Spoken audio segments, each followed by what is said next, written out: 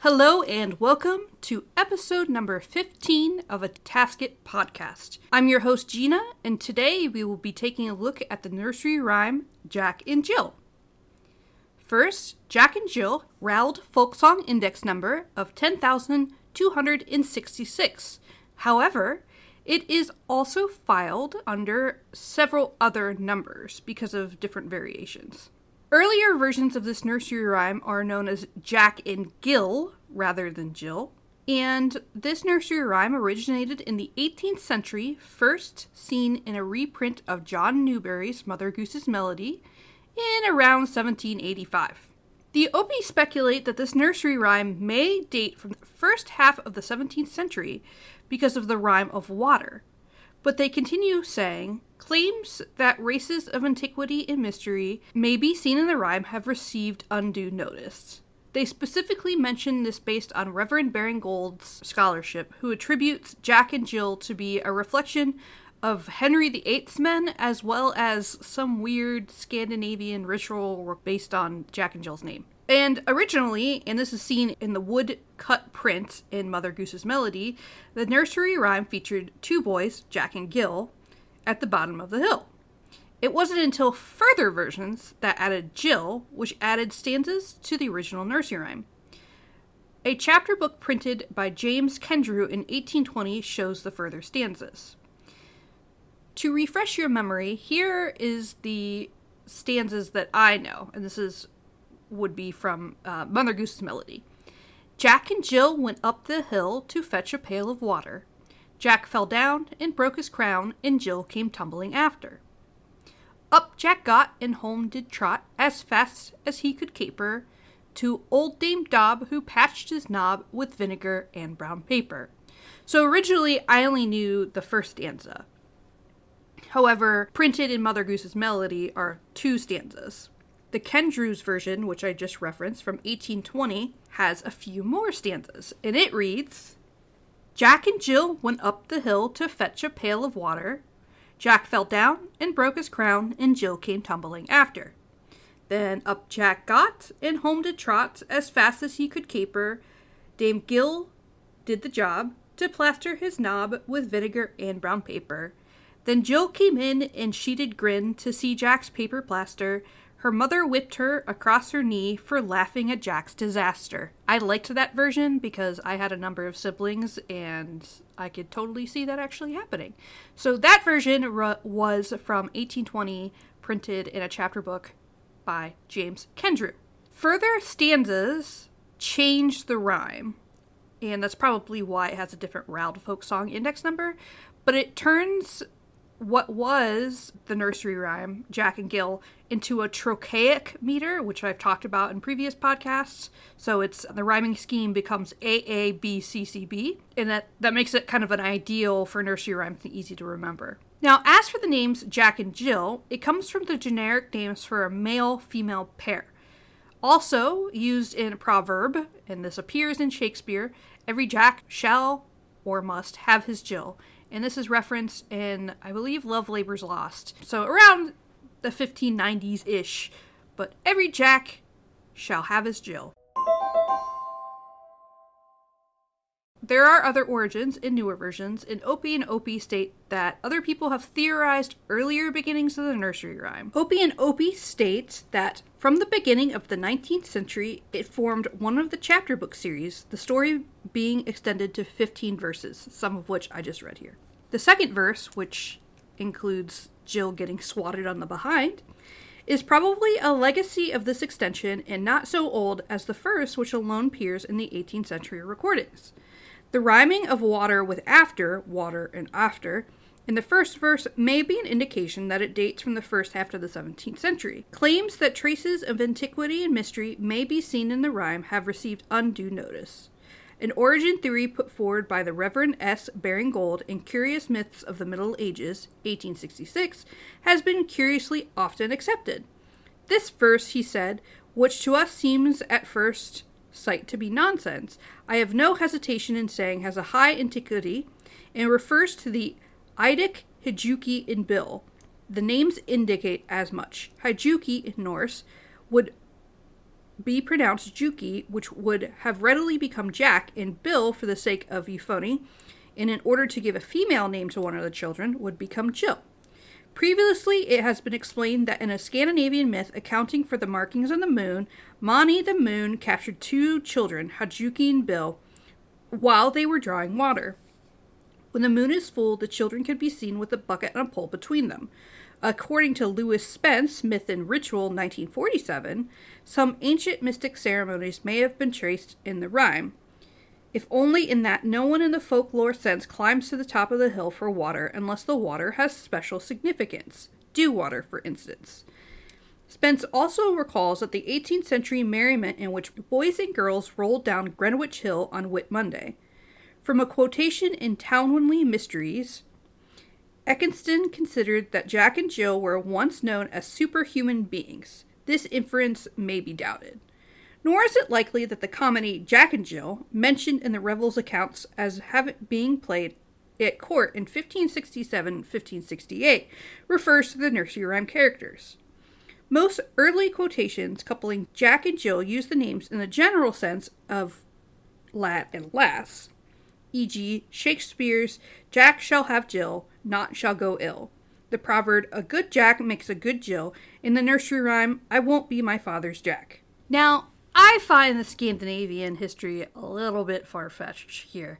Again, I think scholars like to try to apply meaning to things when sometimes it's just nonsense, and I kind of refer to this in the Hey Diddle Diddle Nursery Rhyme I covered a few episodes back. But nevertheless, scholars have pondered what this nursery rhyme might mean, and really, we don't know.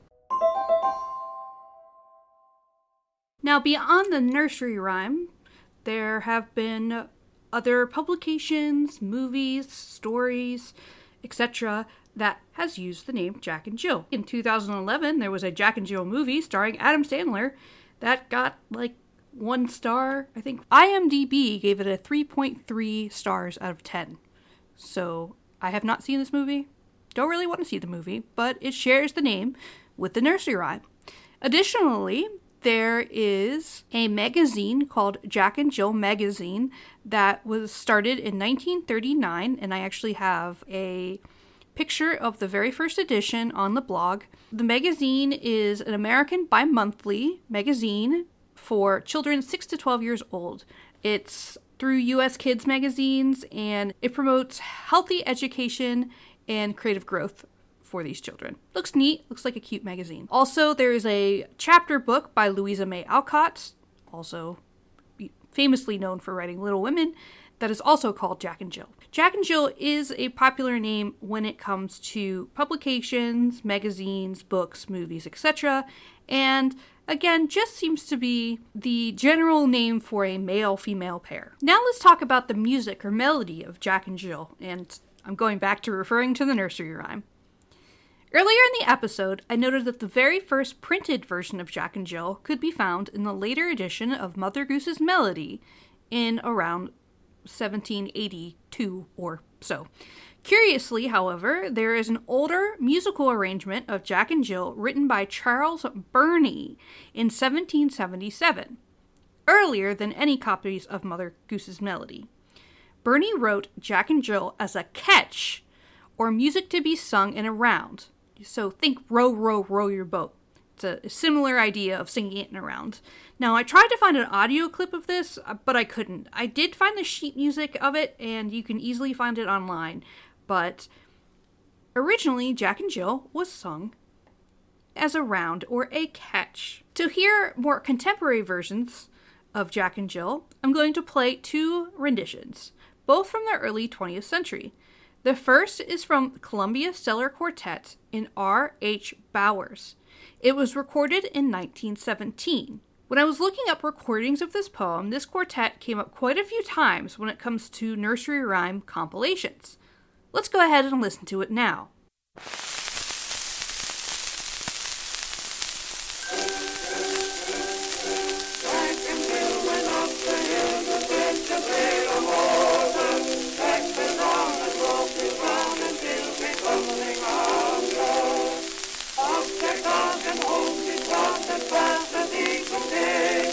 When the men, with vinegar and Pretty jaunty, right? The second I will play is from a singer that I've played before, and that is Louis James from his Mother Goose's Song Melody in 1922. Let's give this one a listen. Jack and Jill went up the hill to fetch a pail of water. Jack fell down and broke his crown, and Jill came tumbling after. Up Jack got and home did trot as fast as he could caper. Went to bed to mend his head with vinegar and brown paper.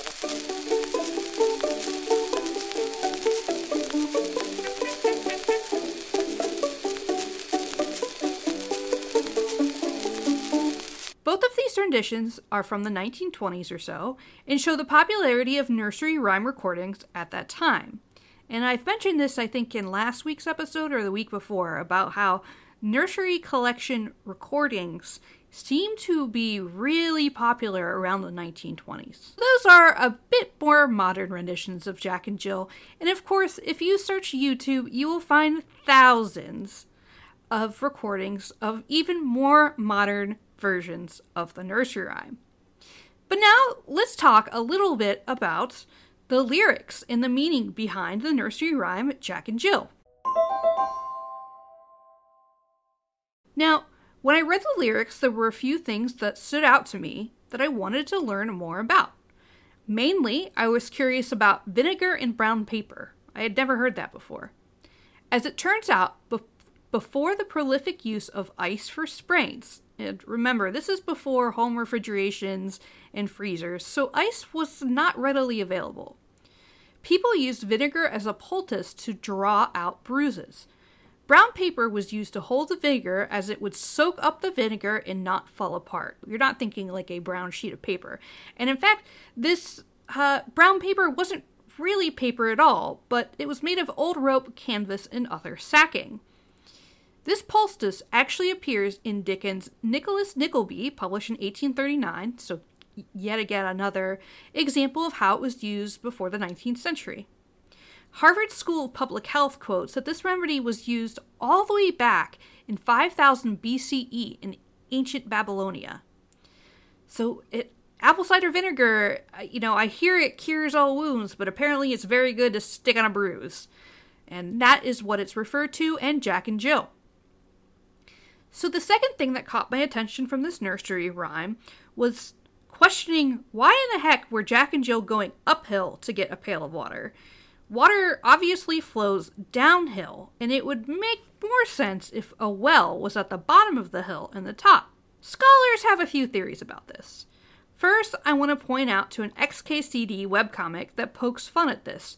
Now, if you haven't read any of XKCD, please go do so now. They have comics about everything. They're usually more science-bent, and they're hilarious. I will go ahead and post this comic on my blog so you can see it for yourself. It's basically someone questioning the hydrology of nursery rhymes.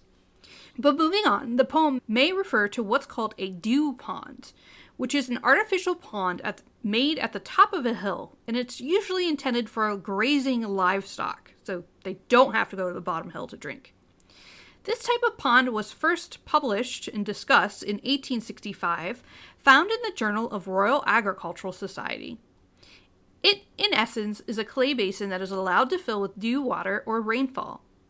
Despite it being written about in the mid-19th century, archaeologists have found evidence of this type of pond much, much earlier, probably before BCE. Additionally, speaking of ponds, scholars also believe the reason why Jack and Jill may trek uphill is for holy water, or blessed water. There are a number of holy wells dedicated to Christian and Jewish saints. The Wikipedia article states that there are more than 100 holy wells in Cornwall, each associated with a particular saint. By the way, a holy well does in fact predate Christianity. It doesn't just have to do with Christian or Jewish saints. The ancient Romans used to build shrine monuments near springs to celebrate water nymphs. Opie and Opie reference that gathering water from the top of the hill may relate to the ancient Scandinavian rite, which I discussed about it being someone stealing from the moon, and I thought it was a little bit far-fetched. And again, it is just a speculated reason. So when I first read this nursery rhyme, when I was researching it this time around, I had two questions. What the heck is vinegar and brown paper used for, and why Jack and Jill were going uphill for water? And I'm pretty satisfied from what I found from research explaining these phenomena. Let's talk about what we've learned overall about the nursery rhyme Jack and Jill. We first learned that the earliest printed version of this appears around 1785 in a reprint of John Newbery's Mother Goose. We know that Opie and Opie talk about how scholars have had some kind of nonsensical speculations about this nursery rhyme. They don't think it really has anything to do with Scandinavian folklore. And originally, this nursery rhyme featured two boys, Jack and Gil, rather than Jack and Jill, and it was changed in later publications. And an example of this would be James Kendrew's 1820s version, which was a chapter book of Jack and Jill. We know that there are a number of added and additional stanzas to Jack and Jill, which may contribute to the fact that it has multiple RALD folk song index numbers. We've also listened to two versions of this nursery rhyme, both from around the 1920s, but we also know that this nursery rhyme was actually a dance or a musical published way back in 1777 by Charles Burney. And we know that Jack and Jill actually was referenced all the way back as a proverb in Shakespeare's time. So the term Jack and Jill appeared in publication all the way back in the 1500s, but probably wasn't a nursery rhyme until the 1700s. And finally, we learned about the old-fashioned remedy of vinegar and brown paper being more of like old rope and canvas rather than the paper we know today. And we know that it was used all the way back 5000 BCE. We also learned that Jack and Jill were going uphill for water, as weird as that seems, probably to gather dew water from an artificial pond at the top of a hill, or maybe even perhaps going for the holy water at a well that was dedicated to a saint. Nevertheless, Jack and Jill is a popular nursery rhyme, and I really enjoyed learning about it and researching it. Please see my blog for additional information and some of the beautiful illustrations of Jack and Jill, especially by Kate Greenway, which I've mentioned a few times. I've also shown some of the publication covers from Jack and Jill magazines, as well as the XKCD comic I reference in this podcast episode. Overall, thank you again for listening. I really appreciate your time, and I hope you enjoy what you've heard on this week's episode of a Tisket Tasket podcast.